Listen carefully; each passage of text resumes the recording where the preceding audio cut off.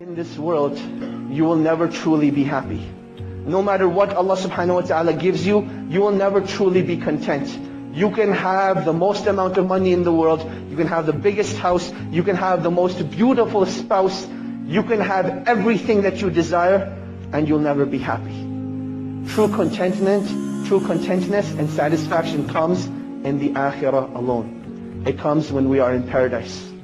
All of this is about perspective and how you deal with the situation.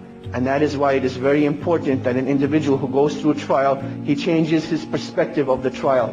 It's not a punishment from Allah, it's a means to get closer. It is not a punishment from Allah, it's a calling from Allah that He wants you to come back to Him. Now why is patience such an important thing when it comes to trial?